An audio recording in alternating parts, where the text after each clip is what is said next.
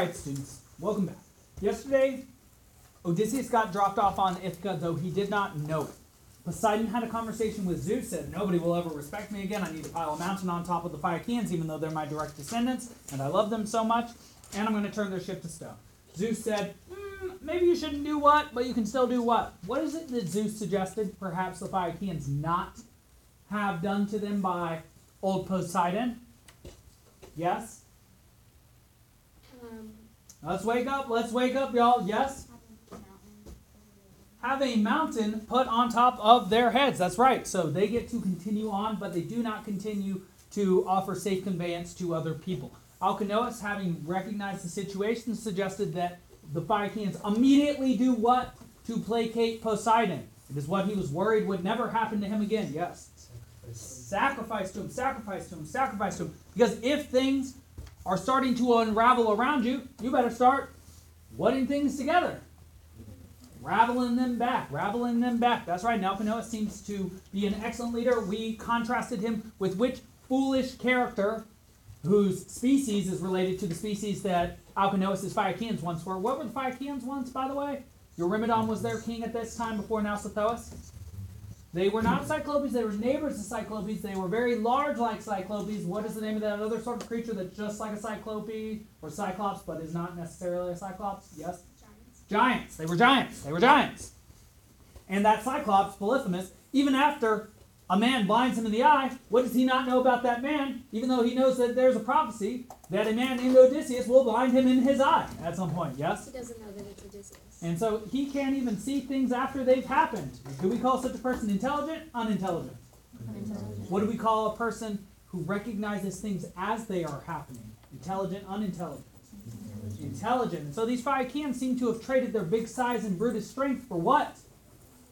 And there's another indication. What is the other thing that they have access to that the Cyclopes don't? There are a couple things, actually. There are 2 or 3 things I want to know immediately. Yes? Ships. They have ships, incredible ships, that know all places and can go as fast as the speed of thought, which is incredible. Obviously, they can think. What else do they have that the Cyclopes don't have? Remember the Cyclopes, caves, lawless, all that sort of thing? Yes? They have rules and laws and kings and hierarchy. And they even have, do they just have caves? And that's sort of like us. In America, we have super ships too that move very fast, faster than sound. We call them what?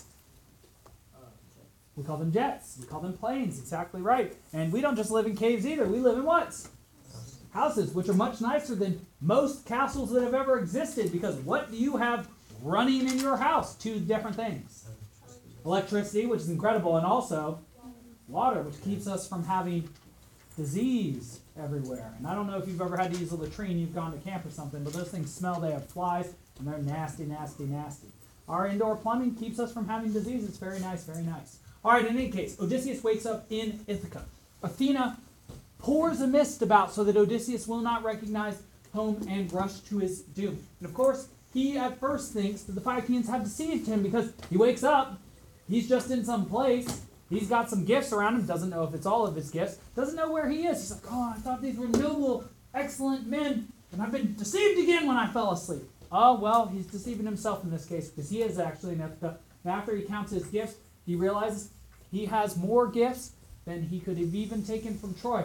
Question of symbols. What does it mean after Odysseus' long, long journey that he has more gold and treasures now than he even did when he left Troy? He definitely has far more what than he had at that time, which I have been claiming as the ultimate treasure. Yes? Experiences. Experiences from which we derive knowledge. What's our word that we like to use more than that? Information, right. He's got a better story to share at this point. He's been through more things than any other man at that point. Though Dante will claim next year that he goes through even more. He will be able to look down upon, literally, the journey of Odysseus from heaven. And we'll see Odysseus' journey like a scar along the world. You all have read a little bit. What is it that you know? A very particular physical aberration on Odysseus. What is it that you know that he wears on his body? Yes? He has a scar on his knee. He has a scar on his knee, an indication of his own travels and experience. Here's a pop culture question. Which famous character, a figure of God the Father in Harry Potter, has a scar on his knee? Yes? Albus Dumbledore. And do you know what it does for him? It's a map of the London Underground. It's as if scars map your experiences. Very interesting, very interesting. In any case, Athena shows up as a young girl to tell Odysseus that he is on Ithaca. Odysseus immediately lies to this girl and is like, where is it that I am? And Athena says, you must be some fool or man who has not ever understood anything, because my goodness, this is not some nowhere sort of place. This is Ithaca. And Odysseus, you can just imagine his eyes lighting up. Ithaca, did you say? I'm finally where? Home. Yes, yes, yes. And so Odysseus lies to her to conceal her identity, but Athena sees through it. We might as well open up to book 14 and take a look at this. Let's look at this initial lie. I'm not going to read all these lies to you because Odysseus is going to be lying quite a bit to people in order to test them out, because he is very unlike which arrogant king who just stormed into his palace and then got killed for his lack of efforts. Yes? Agamemnon. Yes, very good, very good, very good. Somebody finds this page before I do. It is lines 250 or 14, 256 to 310. I believe it might even be 13 at this point. Just taking a look, just taking a look. It is book 13. Good. Good, good, good, good, good. So she spoke, starting at line 250. Page 204 in the Lattimore. And resourceful great Odysseus was happy, rejoicing in the land of his fathers, when Pallas Athena, daughter of Zeus of the Aegis, told him the truth of it. And so he answered her again and addressed her in winged words, but he did not tell her the truth, but checked that word from the outset, forever using to every advantage the mind that was in him. I heard the name of Ithaca when I was in wide Crete, far away across the sea. Now I myself have come here with these goods that you see, but leaving as much again to my children. I have fled in exile because I killed the son of Idomeneus or Silichus. Do you know who actually killed the son of Idomeneus or Silichus? I think I might have told you the story. It's quite tragic. Idomeneus, in order to make safe passage home, offered a sacrifice to Poseidon. He said, I will sacrifice the very first living thing I see once I come home. Can you guess, sadly, what he saw? His son. And so he sacrifices his son. And sadly enough, he brings a plague on his people, the Cretans. We'll see that again in the Aeneid. Aeneas will try to settle there. There will be a plague there. Can he stay there? And that will be a problem for old Odysseus. In fact, I don't want to read the rest of this because it's very long. In any case, he continues this lie along. Let's go down to line 286 or so, 287. So he spoke.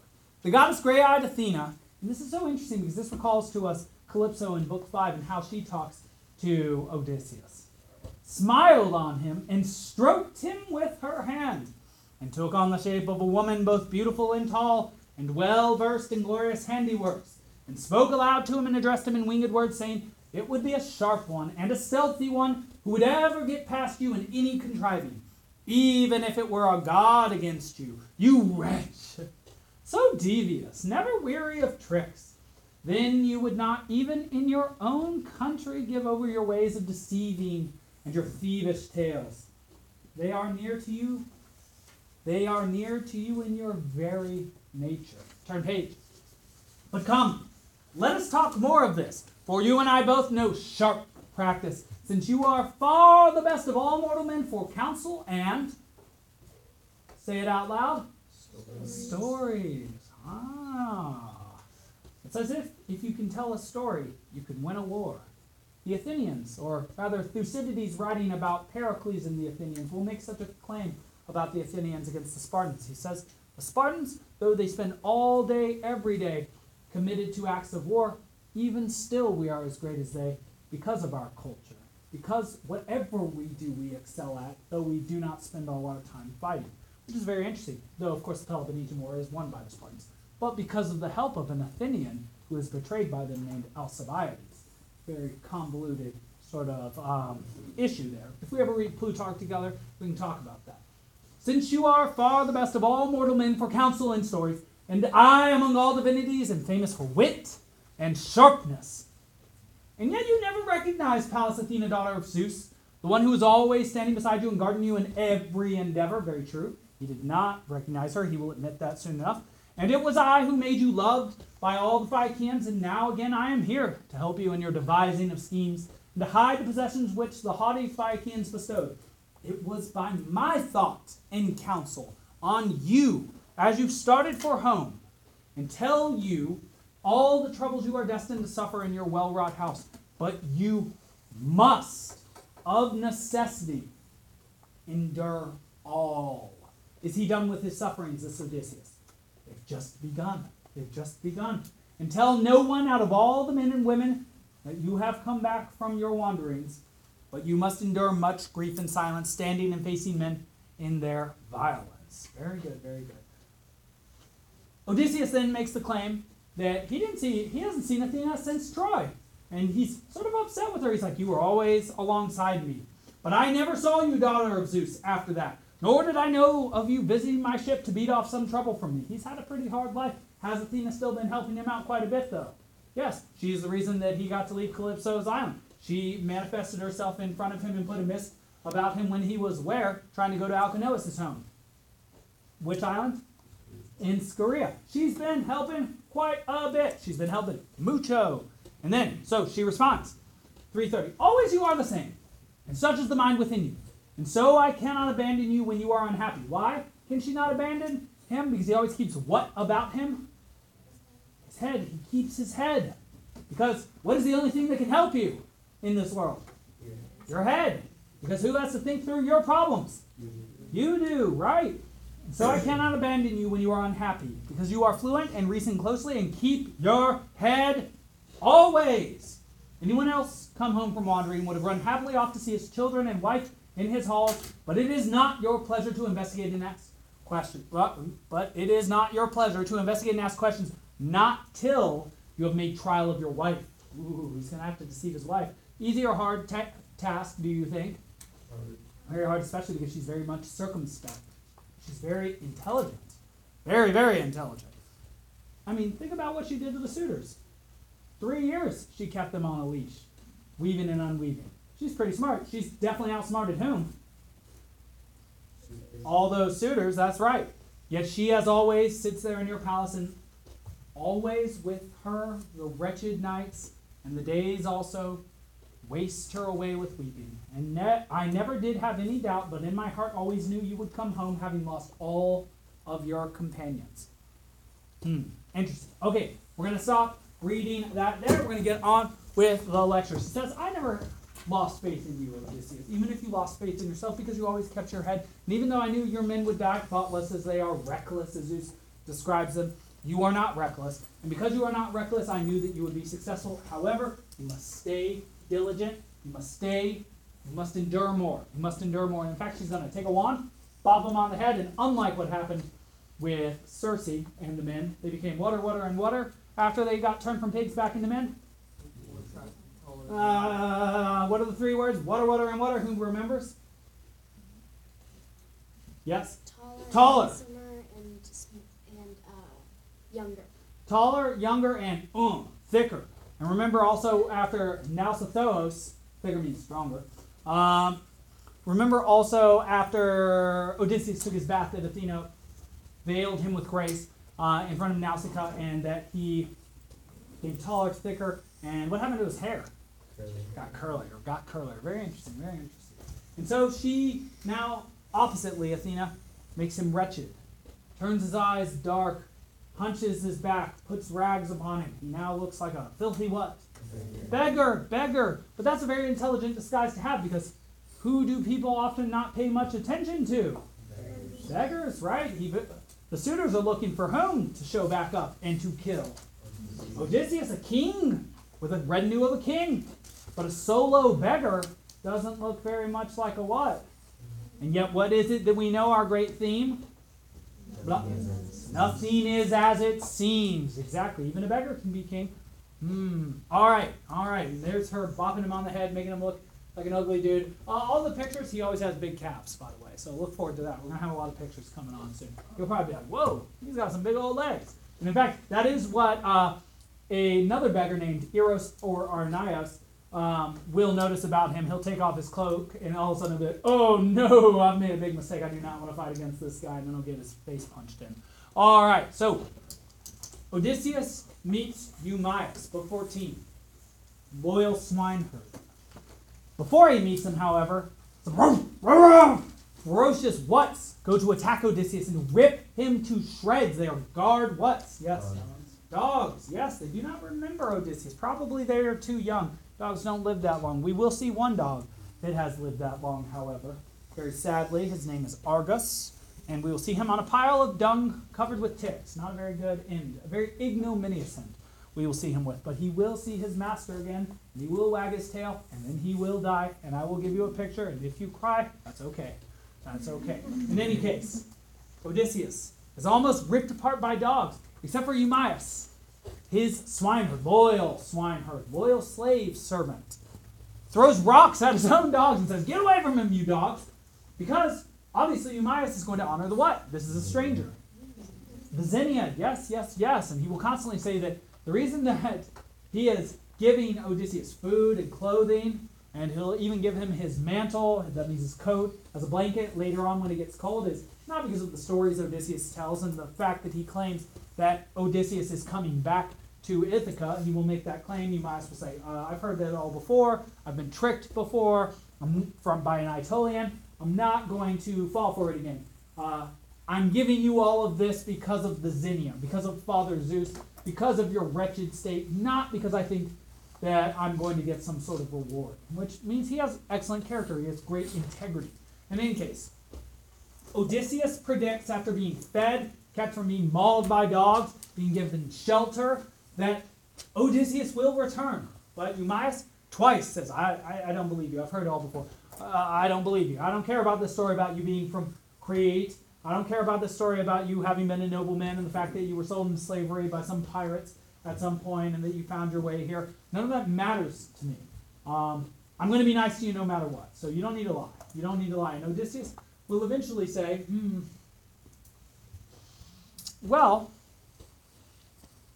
yes, and this is a wonderful picture. Vase painting. Eumaeus and Odysseus. Notice again, feet always looking kind of weird. Big pig, little pig. Interesting. Almost like master pig and slave pig, or I don't know. It's like the pigs in some way represent the re-meeting of these men. Those pigs are very interesting. I know they're odd looking. In any case, even after Odysseus tells his full story, he says, okay, let's make you don't believe me, so let's make a compact. Let's make a deal. If Odysseus does not return very, very, very soon, perhaps in the next week, perhaps in the next day, how about you take your slaves and you get them to throw me off a cliff? Which sounds like he's pretty confident in what it is that he has to say. Or pretty confident that Odysseus will return. But Eumaeus is so hospitable and so funny and so cranky as an old man. And he says, he snorts actually. If you snort at somebody, does that mean you believe them or disbelieve them? Those three versions of snorts. He says, yeah, and then that would make a great story about me. People will say, "Oh, Eumaeus, how hospitable you are. Come to your house, take in your food, and then what is it that you do to strangers who come to your house? Throw them off a cliff." And so his story would not be so good. He says, listen, stop lying to me. I'll give you this mantle. You've gotten this food. I can take you to the city in the next couple days, though you probably don't want to go there because there are these rude suitors that are eating everything. That is a piece of information that Eumaeus gives. He says, at one time there were 12 full herds of goats of Odysseus's and pigs, but now they are dwindled because of these foreigners, these suitors that just eat up everything here without doing any work. So Eumaeus doesn't seem to have a very high opinion of the who? The suitors. Because, well, they eat up everything. And what do they produce? Nothing. They're quite the opposite of Odysseus, who produces everything and eats far less than the suitors himself. It's almost as if one person can be worth 100 in this respect. That one thinking person in any way. One person holy to or beloved by Athena. Well, Eumaeus prepares the food, sacrifices to Hermes. Hermes is, of course, the god of travelers, and so Odysseus is holy to him as well as to Zeus, who is the god of guests, or the Xenia. He says, eat, strange man that you are, daimonion. Penelope will later call Odysseus this. Odysseus will call Penelope that too. Perhaps strange people are people that hold information that you do not yet grasp or understand, and that's what makes them strange, but also what? Interesting. Also valuable. That's a good word too. In any case, Odysseus tells a ridiculous story about tricking Thoas into going back to ships in Troy to give a cold man his cloak, and Eumaeus gets the message and gives him his cloak. Lying. Odysseus' lies are quite incredible. Quite incredible. All right, got to keep moving fast. So Athena, she has laid out how to kill the suitors with Odysseus. She has given him instruction that he is going to have to endure more and more pain. He is to tell the truth of his identity to nobody except for his son when he sees his son. However, it's going to be a little bit of time before he sees his son because his son is still where? Check out the first line on the slide. Back in Sparta. And he's been hanging out with, anybody remember the name of his friend who is Nestor's son, his youngest son, still unwedded? Pisistratos. And so Athena goes to Telemachus, visits him in the night. And he says, Penelope is soon going to marry Eurymachus. No! It's like Buddy the Elf when he finds out his father is on the naughty list. In any case, also, the suitors have set an ambush for you. They want to kill you. Which means that they respect him like a what now? Like a man. They see him as a threat. He's no longer just some punk. Should be writing all of this. And so, also the suitors have set an ambush for you.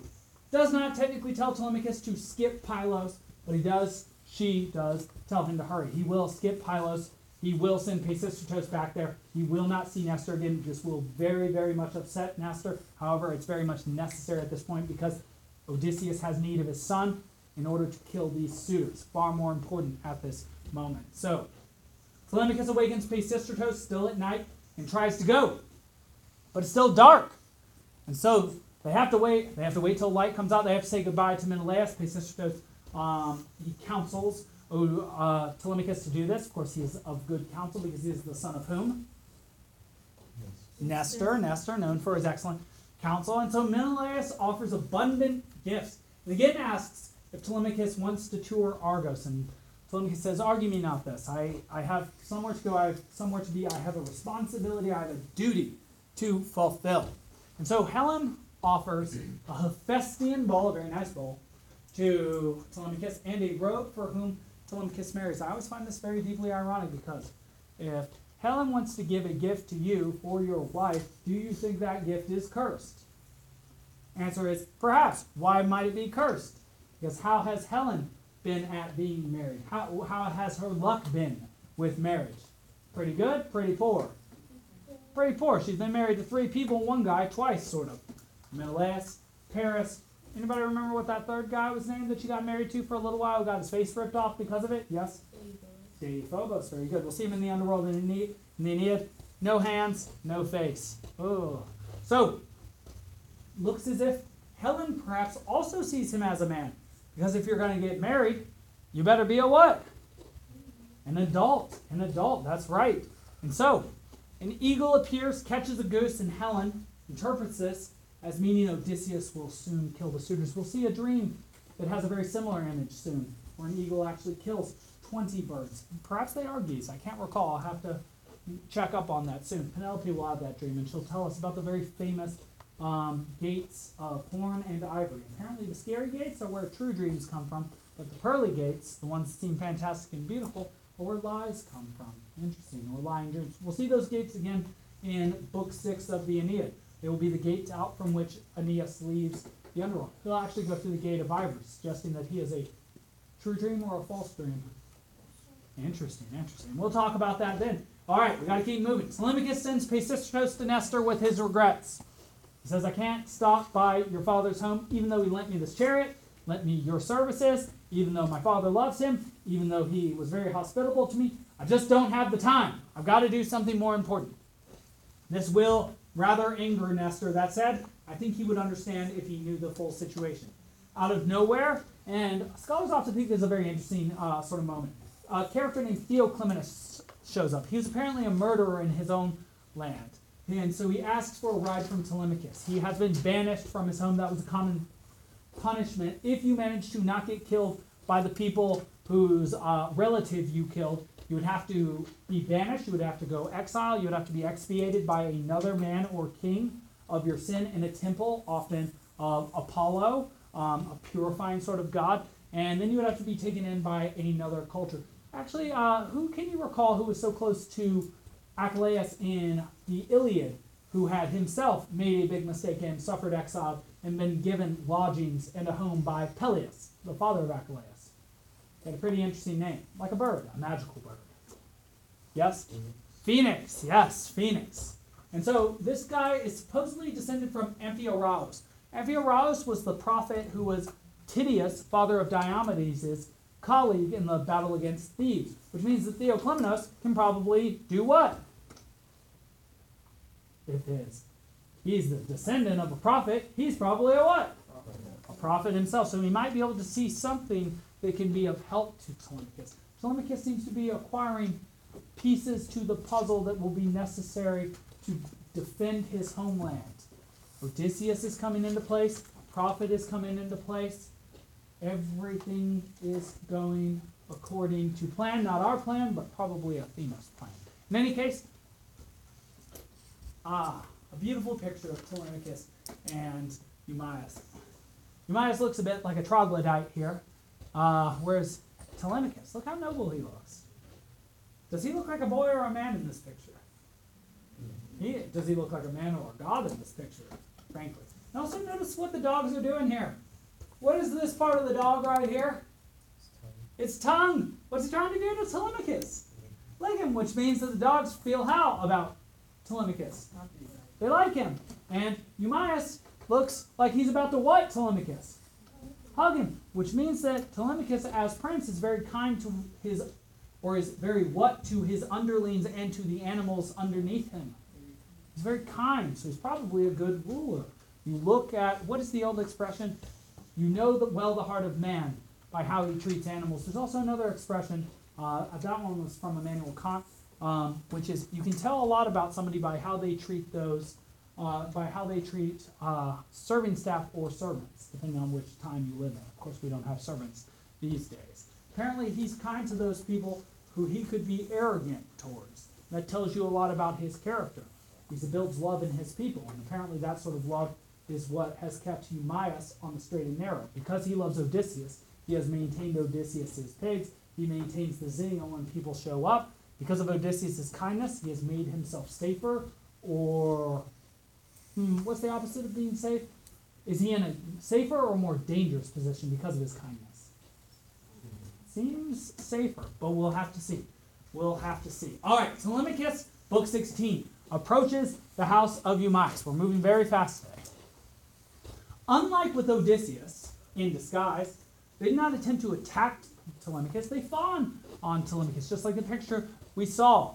And he, I always find this very interesting. How is it that Telemachus first addresses Eumaeus in the first 20 lines of book 16? In fact, lines 16 through 20, he refers to Eumaeus as a father. Apparently, Eumaeus has been something of a father figure, just like Mentor has been something of a father figure to Telemachus, because what has Telemachus not had around? His actual what? So he's had to look for father figures. Apparently, he found a pretty good one, because Eumaeus has a lot of integrity. And so, Eumaeus and Telemachus greet each other like father and son. Telemachus even calls Eumaeus father in address lines 31, 57, and 130 in book 16, meaning he really, really, really trusts this person, because a father gives you what, ideally speaking? Knowledge about the world. And in order to know that you actually have knowledge about the world, or rather, you need to trust somebody like a father to receive information from them, which is sort of the idea behind a teacher as well. The things that are being told to you by your teachers are often, usually, what? Lies or truths? Truths, right, because they care for you, because they are representations of father society, which cares about you and wants you to know the truth so that you can be a very effective member of it. All right.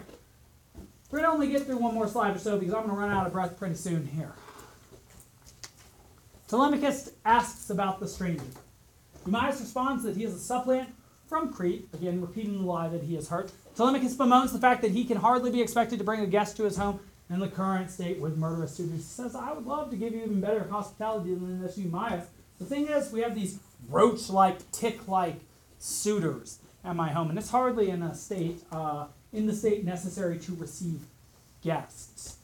He mentions Penelope that is also currently considering marriage to a suitor or remaining faithful, which means, and we'll soon see, that Penelope has to make a choice about who she's going to marry very, very soon, which means Odysseus is going to have to act how?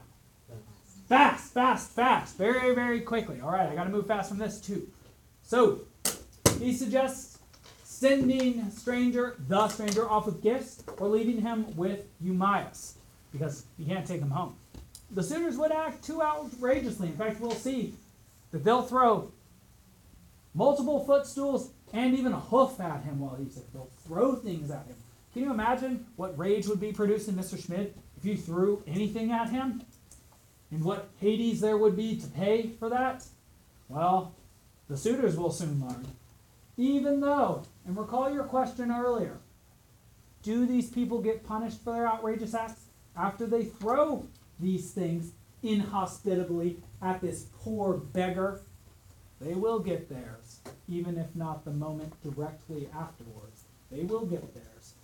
Another projectile will fill them. Not a hoof, but more like an arrow or a spear. You give me 10, I give you 100, I suppose is the idea behind that. The stranger wonders why Telemachus has not dealt with the suitors. I find that a very funny and unfair question. Why haven't you dealt with all these 108 suitors or so? Telemachus is like, well, I am the first and only son of an only son. Arcasios, bear-like man, was the father of Laertes. Laertes is the father of Odysseus. Odysseus is the father of Telemachus. But the fact is that he was not any match for the suitors. He has to be humble in this moment. It is not because the men of Ithaca hate Telemachus, but he's just not up to the task. And these suitors, it's not like there are 5 of them, or 6, or 3. It is all the great men from the surrounding islands, Zakynthos, Same, Dulichion, and Neritos. They are all there. And the reason they're there is because Penelope is caught between 2 choices, to stay faithful or to marry the suitors, because she doesn't know whether who is what. Whether Odysseus is dead. So that's why all these men are gathered here, and more men apparently keep showing up. And so Telemachus then orders Eumaeus to tell Penelope that he has returned home, to tell her alone. Eumaeus says, what about Laertes, who is still alive, the father of Odysseus? Telemachus says, no. Have Penelope send Eurycleia to him. Eumaeus leaves. Can you guess what is about to happen, which might be the most magical moment of Telemachus' young life? Something that he never, ever expected would happen? What do you think is about to happen now that he's alone with this beggar? Yes? His father will be revealed to him. Athena appears. The dogs in Odysseus notice not Telemachus, not quite as perspicacious as his father, even though he shares his hands, his feet, and his glances. She commands Odysseus to reveal himself, and for a moment changes Odysseus back into his usual godlike appearance. Telemachus thinks that he's a god. He says, no, I am not a god, and then has a very Darth Vader sort of moment with Telemachus. What is it at the end of Empire Strikes Back? There's this guy named Darth Vader. He's cut off the hand of Luke Skywalker. Luke says, you killed my father! How does Darth Vader respond? Anybody know this? He says, no, Luke. I am your father. And then for the second time today we hear, no! But that's not how Telemachus reacts. We'll talk about it tomorrow.